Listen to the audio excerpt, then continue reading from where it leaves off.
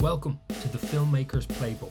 My name is Jason Brannigan, and this is a podcast all about filmmaking.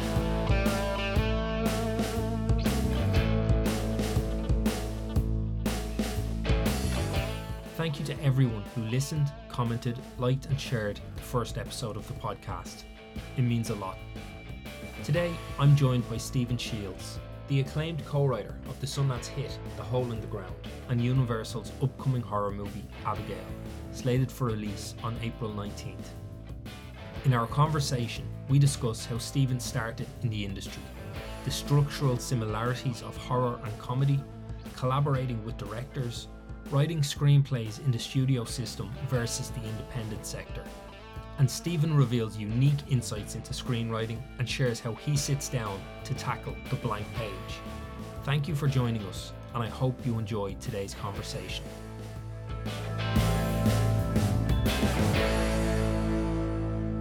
Stephen, thanks so much for talking to me today. It's great to have you. No problem at all. Great to be here. To start, you're from Clondalkin, same as myself, and we went to the same secondary school, even though we were different years. But I guess for me at that time, working in the arts or film, television wasn't something that was really on my radar. So I'm curious as to how you came to the industry. Like, was it always a plan, or did you find your way into writing at a particular stage? The plan was never to be a writer, but the passion was there to be one, if that kind of makes sense. So best way to put it was I went to, obviously in said secondary school, you have your options at the end of the year to kind of do what college you want to go to. And the only kind of film school that was near me at the time was Ballyfermot College, which is, as you know yourself, is only literally a bus ride or a bike ride down the road. So yeah, so I went there. I did a 1 year course and kind of like a taster course in a way. It's like a television and film. So you kind of do the both. You kind of work in studio based stuff for television and make documentaries and kind of stuff like that. And then in the film base, you do your normal kind of taster of everything. Either the cameras, direct, write, produce, production design, all that kind of stuff. So after that, I was like, okay, I really like the film stuff. I went there with the intention of doing film stuff, but after the 1 year, I kind of solidified it.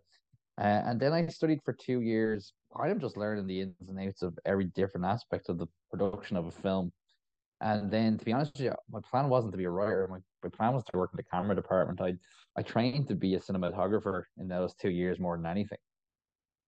So, I was dicking around with, Bolex cameras and cutting on having.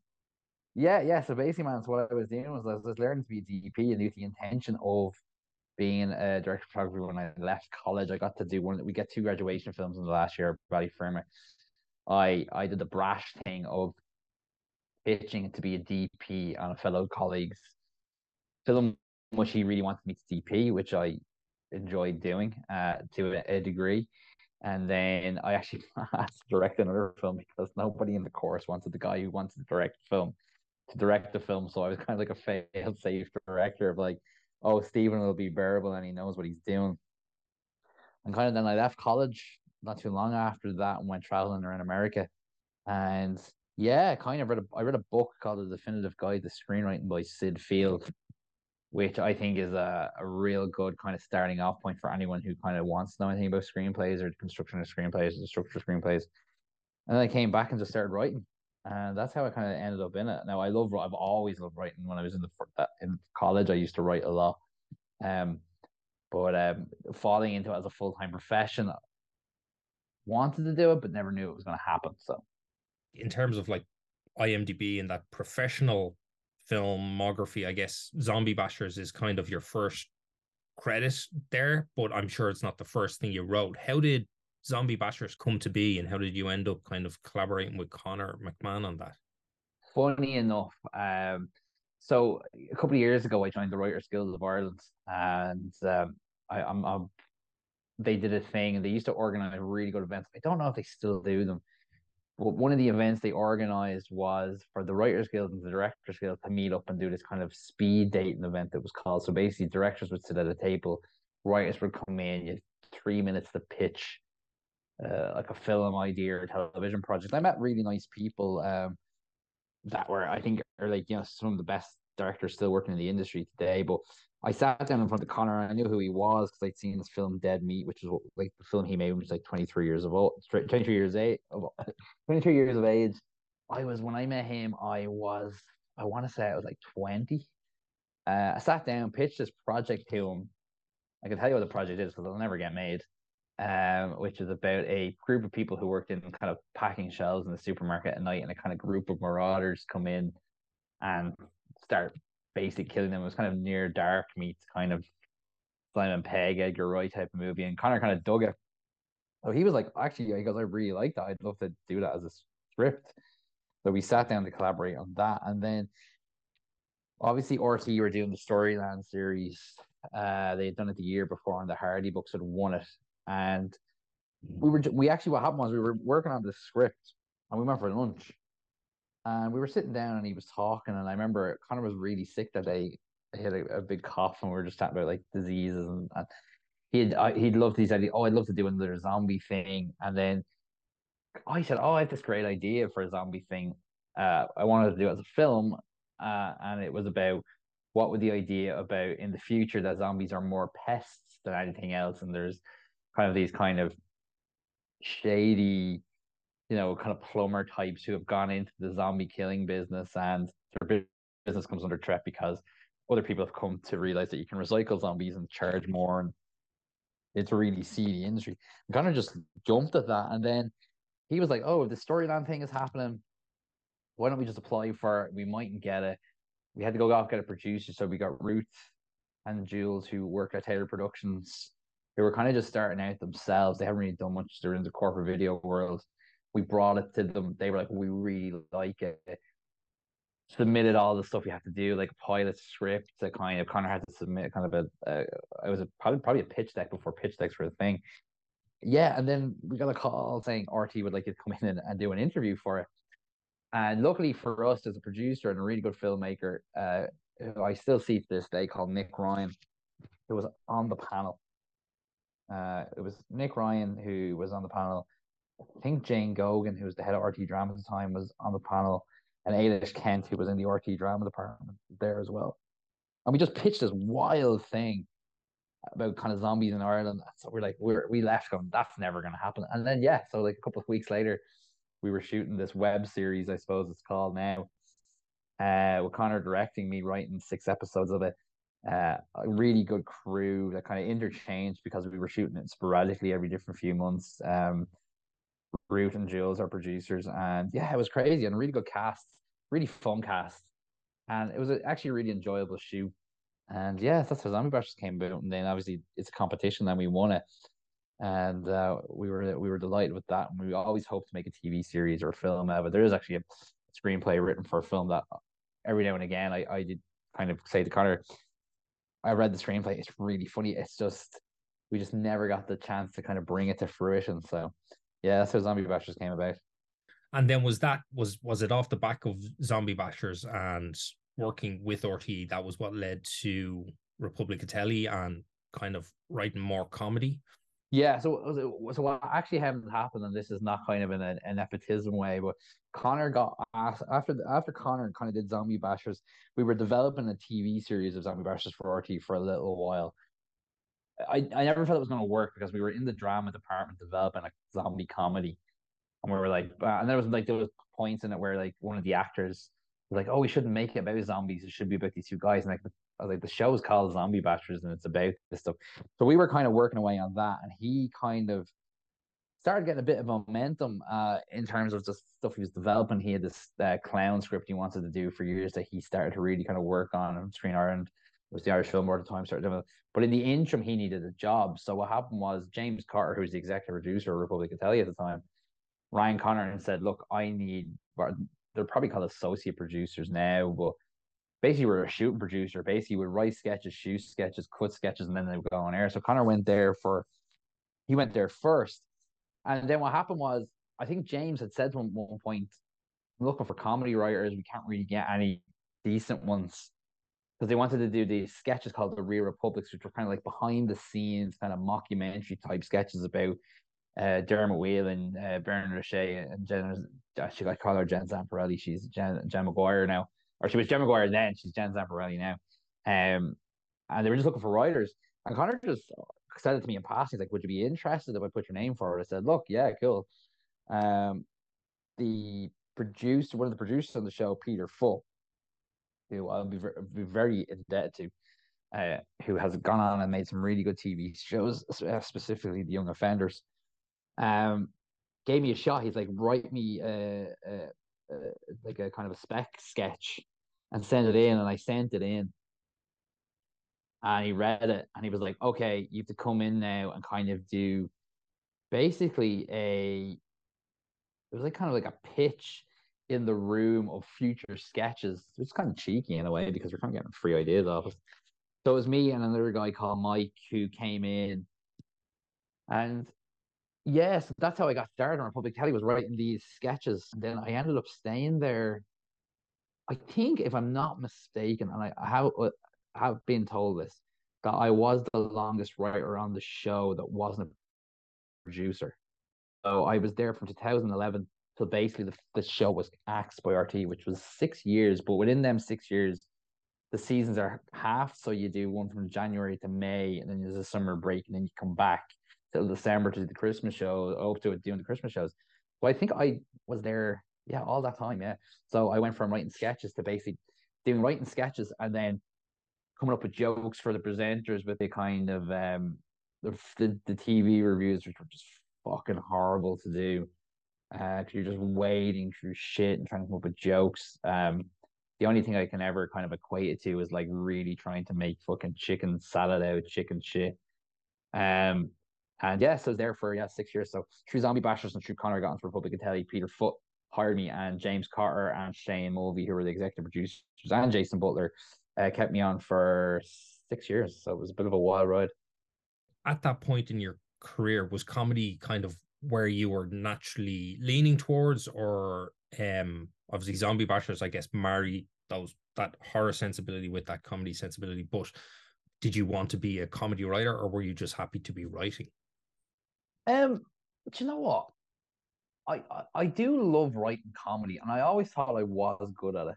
And that's kind of up for debate. There's people who don't think I'm particularly funny, and then there's people who think I am funny. But what happened was I needed a I needed a job basically. So here's a funny story, and I do tell this. And I mean, no disrespect. On the same day I did the Republic of Telly kind of pitch audition thing, I went for an interview for a job on Fair City. So I was like, oh, there's this soap in Ireland and stuff like that, and it would have actually probably paid more than working in Republic Telly, but I think I just gravitated towards and like money is a nice thing to have in your back pocket, of course it is. But I thought, oh, if I do the comedy thing, I think I'd just be more suited to it, my sensibilities. And that's not a slight against anyone who works in Fair City. People can write that soaps, that's great. I think it's a skill within itself to do all that stuff. But I was just like, okay, I'll give it a go. Maybe they find out I'm not funny. But I think I have an ear, or I'm very observant to things of like, I find things funny, or I can write things that are funny. I think with the Real Republics, I was kind of gifted because they're kind of extensions of Dermot, Bernard, and Jen in these kind of versions that were created for the TV show. Like Dermot Whelan probably is the nicest man you'll ever meet in television. He's not egotistical. His idea of life is not like the rise to fame or anything like that. So his character is a bit twisted. Bernard O'Shea does play that kind of country kind of buffoon. I wouldn't say buffoon, that's a bit harsh, but he's kind of country. I was gonna say simpleton, but that won't make it any better. But he plays that character really well. He plays, and Jen, like, she's basically playing the bitch, but Jen is actually the furthest thing from a bitch. She's actually really nice and really warm. And I was just lucky that the characters were kind of set in the show, and the Real Republic just enhanced that. But in terms of comedy, I love doing comedy. I love to write more comedy. I try to write as much comedy into the scripts I write these days for feature films, but again, you got to be very careful in terms of tone and stuff like that. So, yeah, it comes easy enough, but it's very difficult. It's a very difficult genre of writing to do. I think it is very hard, but I think horror is very hard as well. And I think actually comedy and horror parallel in a lot of ways, even though they're so different. I think like a good scare and a good joke have a lot of the same requirements in terms of building to the punchline or building to the jump. You may disagree with that. I 100% agree with you. Actually, it's one of the things I do say is like, I think it's Hitchcock says that in your script you should have three aha moments or three oh my god and three oh my god moments. I do think horror and I'd be very open about saying this. I do think horror and comedy are very much the hardest genres to write because you're basically they're the highest in reaction. Like there's nothing worse than going to see a comedy and you don't laugh. There's nothing worse than going to see a horror and you're not scared. For all the dramas out there, and again, I love dramas. Making someone cry or whatever is pretty kind of, I think is an easier route. Making someone laugh is so difficult. Making someone actually scared, especially fans of horror, actually make fans of horror scared and jump is a very difficult thing to do, even to this day. I think they're the two most genres to go hand in hand for sure. I think, and the other thing that they share in common is there's different sub genres of them. Life for Brian is completely different than The Hangover. They're different styles of comedy. They're different types of humor. A film like The Conjuring is completely different than a film like Midsummer. It's a different type of fear. It's a different type of scare. But I 100% agree with you. They definitely go hand in hand in terms of their generic beats, the generic templates, the not generic genre, their sensibilities and stuff like that. So yeah, I 100% agree with that statement. Do you think then that like when it came to working with Lee Cronin on The Hole in the Ground, do you think that the time you spent writing comedy enhanced how you were able to look at writing horror? Yeah, in a way, kind of. I'll tell you what I did take from the kind of sketch comedy world that I do say a lot is it gave me a sense of doing a lot in a small amount of time, which I think is really interesting when people come to writing scripts for features. And I mean that in terms of like getting enough on the three, like say for if you had to write a sketch, you had 5 pages basically to get lots, at least 3 jokes per page down. That's like 15 jokes in 5 minutes. You can't do that with horror in terms of like in terms of the feature. You're not gonna have a horror be every 20 seconds because it loses its luster. But what it did give to me was one, it gave me a kind of it gave me a process in writing, which is that I tried to write fast and try to at least get 5 to 10 pages done a day when I actually am sitting down to write something. Even if they're not great, I at least go, okay, well, I've done my work for the day. I can go back and fix that or go back and rework it or completely throw it out. But I've done something, which is better to say it's better to work. I think it's Phoebe Waller-Bridge actually says it's better to struggle with writing than to be not writing at all, which I do think is how I go about things. I'd rather be writing than not writing. But in terms of when we were going to do Hole in the Ground, that's kind of a different beast in a way of like that was a screenplay that Lee had written before I ever came on board writing it. That's a whole other story. But what I did bring to it is like, but we did realize that me and Lee have a very uh, a sense of humor that is very akin to each other. Is like we make each other laugh and stuff like that. And it was writing Home and Around was a very funny process. But I think what it did in terms of comedy is you learn like, oh, you can have your moment of calm here. That's when the horror kicks in. You can go back to your moment of calm. So you get the kind of rhythmic version of it. That's why it's like you said. Oh, it's kind of like writing a comedy. It is. There's a rhythm to comedy if you want it to be a rhythm, and there's a rhythm to horror if you want it to be a rhythm. But um, yeah, the whole around was an interesting process. You mentioned two things there, which was, I guess, like when you're sitting down and how you write like 5 to 10 pages a day, and obviously the process of working with Lee. What was it like coming onto a project where there is so much development done? Like, how did you, I suppose, when you and Lee work together, you come onto that when there's already a script? How do you manage that collaboration in terms of coming onto something that was at one point someone else's, I guess, and now you're kind of sharing it? I It'd be interesting to hear from his perspective because obviously but Lee'd be very open about it. There was a script there called Holding Around. It was a completely different movie than the one we made. It was a much more kind of science fiction-y feel to it. And it was a kind of bigger, and it wasn't a bad script. It was just, I don't think it was the script Lee really wants to make. You know, he was gracious enough to let me read the script and give me his notes. We were working on a television show at the time that we were developing together. Um, when he came back from Finland, it kind of started that fire of a writing a collaboration, process.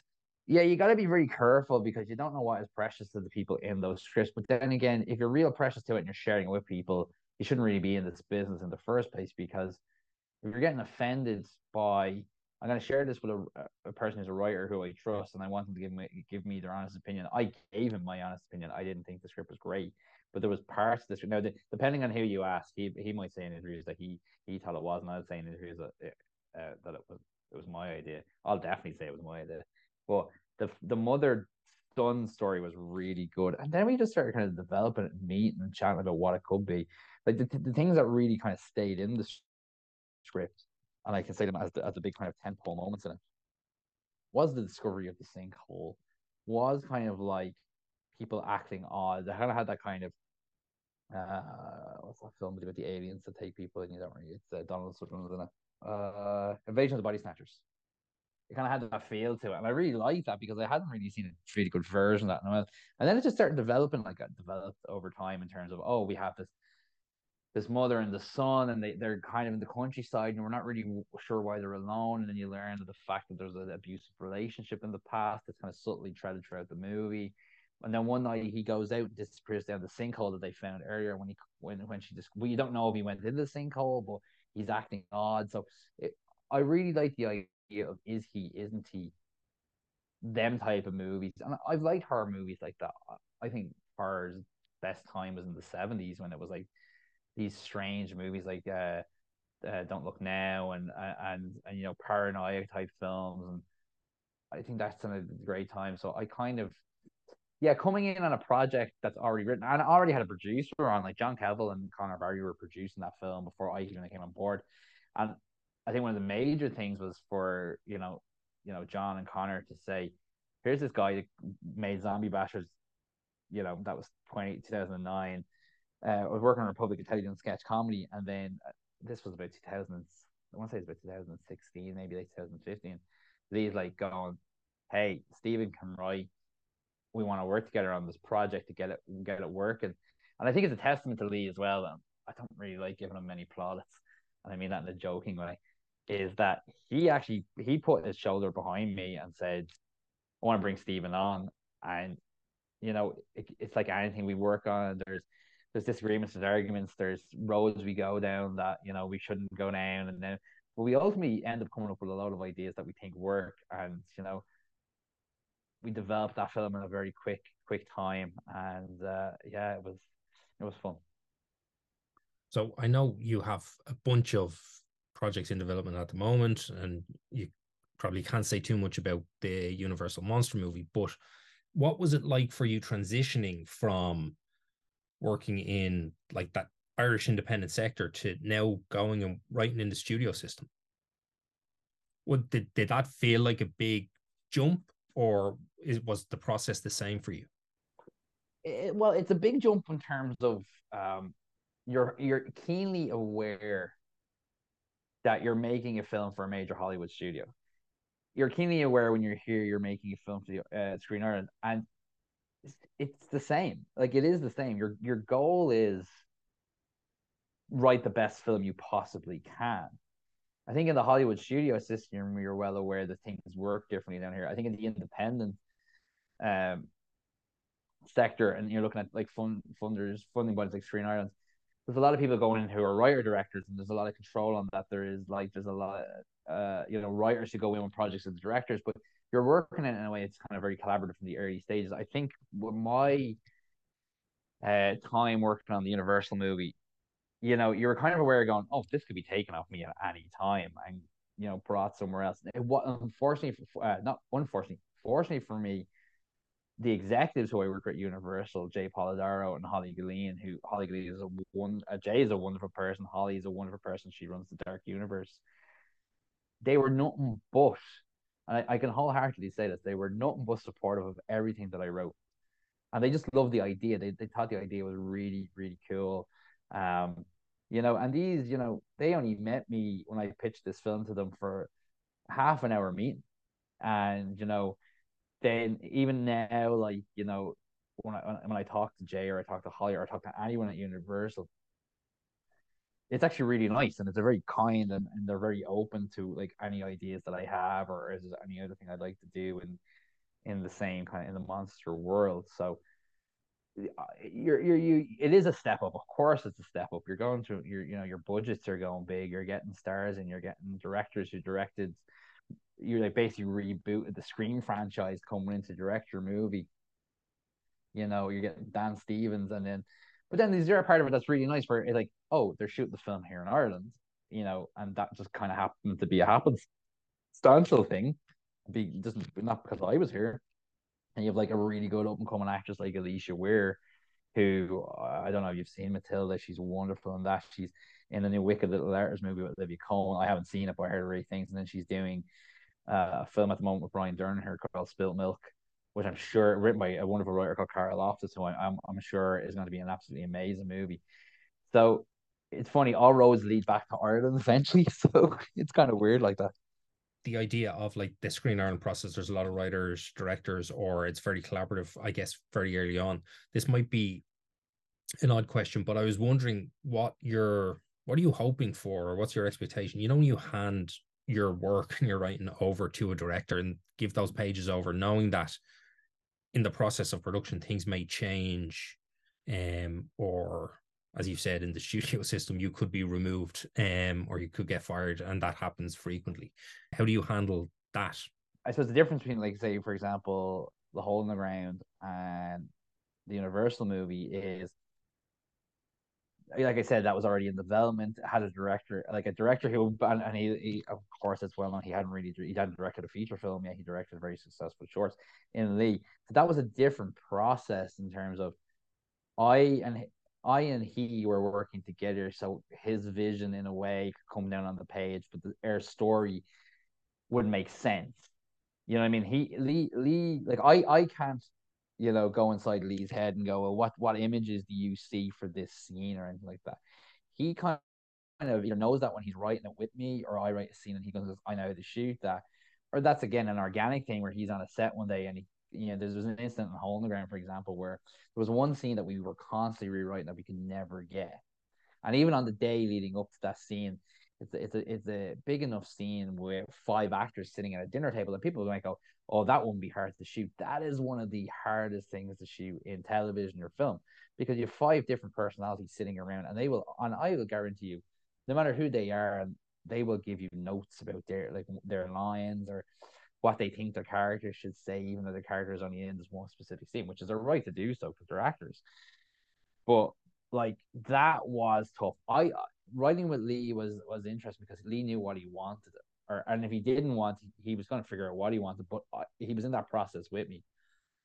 With the film at Universal, when I was writing the script for that, only I knew what that looked like because it was in my head, and I knew I wasn't directing it. So your goal is to write a really good script that a really good director looks at and goes, "I want that to be my next movie," or "I want to be that, maybe not my next movie, but my movie in the future." So you're kind of, in a way, selling your screenplay. You're constantly selling your screenplay, even when you're not physically, or going into a room and pitch. When you write a screenplay, you want a director to read it and go, "I want to make this." And you want to, or a producer or a studio, you want to go, "We actually really want to make this." That's the difference in terms of the goal. I think I don't think now, like, it'd be interesting. I'm writing another project at the moment, and there's a director kind of attached, but he's kind of like let me kind of go off and write it based on the story he had. And my thing is, like, I could send the script to him based on the story he had, and he'd just go, "That's not what I want." So you're just hoping that the script that you deliver is what he wants. Now, 100%, like, it doesn't have to be 100% what he wants, because you have to have your autonomy as an artist and as a creator to come in and go, "Well, that scene that you like, that you pitched to me, that doesn't work in the context of what I've come up with." So again, it's the thing about filmmaking and about writing in film is it's constantly evolving. It's never the same. Like, I will guarantee you, many of the screenwriters that minus a handful in the world, to go see their films in the cinema, it's not the film they've written. It's a version of a film they've written, or and the percentage of that changes based on what has happened in production, if they've been replaced by another screenwriter, if the director has changed something in the edit. It's brilliant. Like it is the only probably true in terms of visual collaborative art form, especially I think television is a bit more autonomous in terms of writers. I think writers get a bit more control.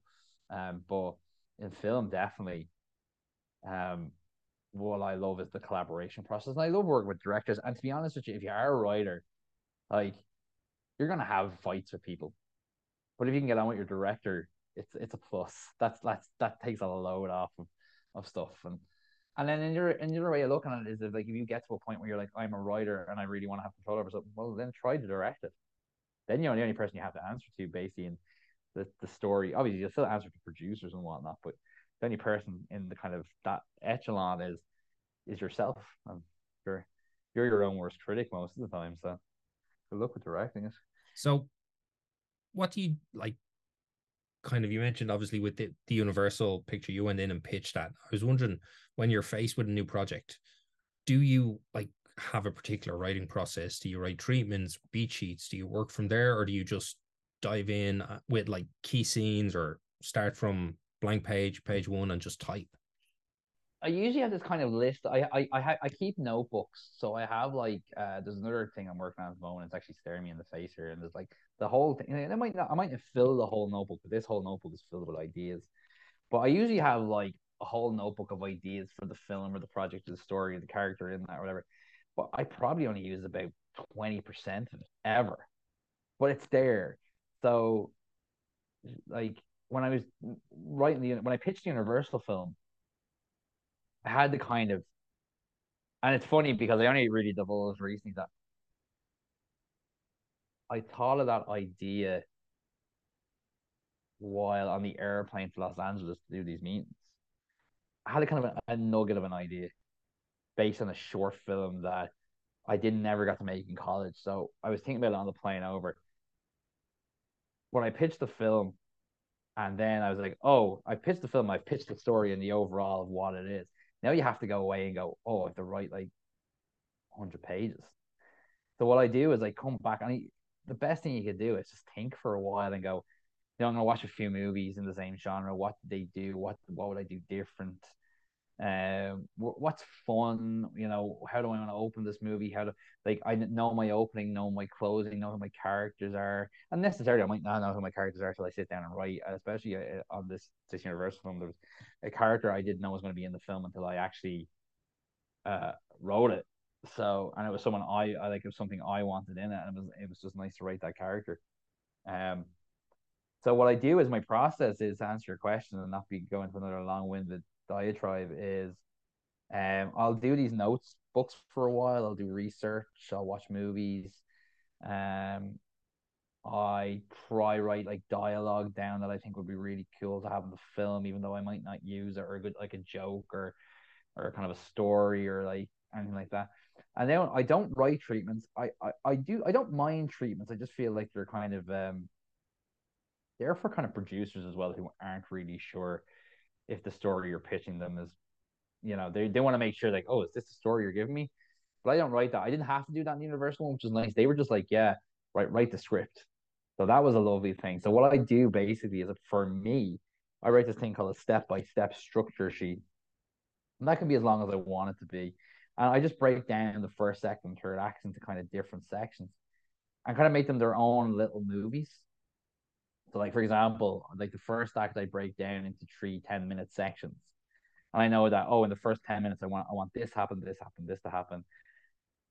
Then in the middle section I get to know the characters for a little bit, or add something to the plot, and then by page 25 or whatever, the whole film goes absolutely haywire and it turns it's on its head, and we're going in a different direction. So I do that for a while, and then when I'm kind of happy with that, it's not technically a Bible. I don't really have to like stick to it.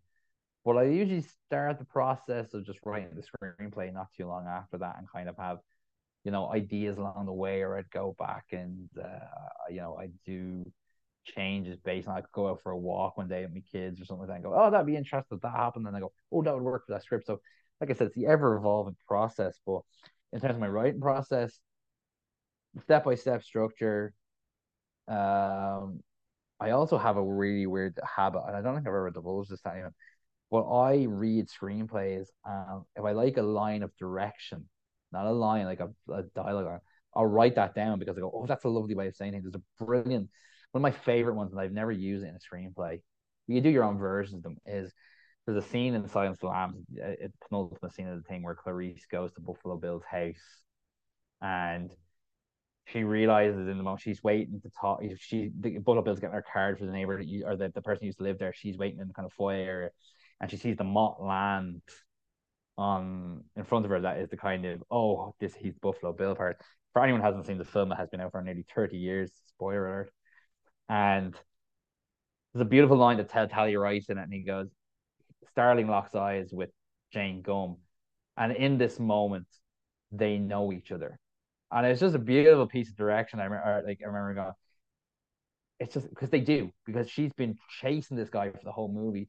Lecter's been telling her about who he knows who he is, and he just knows that he's been caught at this point. So it's just, I do that. So I have these books. I have these two books, two copy books full of like little directions or little words that I like to kind of use when I'm screenwriting. That kind of sounds a bit sad, but it reminds me of like, okay, these are just like instead of saying the word sad, you could use the phrase crestfallen, or something like, instead of confused, you can use the word adult. It's kind of like a makeshift thesaurus in a way. And I have that open on my desk when I'm writing. But I usually try to write about 5, 10 pages a day. Write the script as fast as I can, but not rush. And I hate the term vomit draft. I try to write a very good version of the script in the first place, knowing that it's going to change. But it's easier to it's a double-edged sword. Sometimes something that's really bad when you write first is easier to fix. Something that's really good that you write first is actually harder to fix because you're so up your own ass, I suppose. Oh, this is amazing. But I do that, and then I'll let the script kind of. When I finish a draft, I usually leave it for. I could leave it for a week or maybe 2 months. Go off and do something else and come back to it and kind of work on it with a fresh perspective. But that would be my process on that. I said I wasn't gonna do a long-winded answer, and then it became a long-winded answer. So I can only apologize for that again. Oh, and that's great. I think that's a lovely, actually, the idea of the copybooks and actually taking those things, because it can be difficult to find the language sometimes to describe the things we want to describe, So I kind of said, sorry. no. I was just going to say, when you mentioned kind of putting it aside for a while and then coming back to it, I think rewriting your own work can be really difficult. And I guess I was going to see whether you have any particular protocols that you follow when it comes to a rewrite, or how you break that process down. I think in terms of rewriting stuff, it's the idea in your head of sorry, not being precious about it.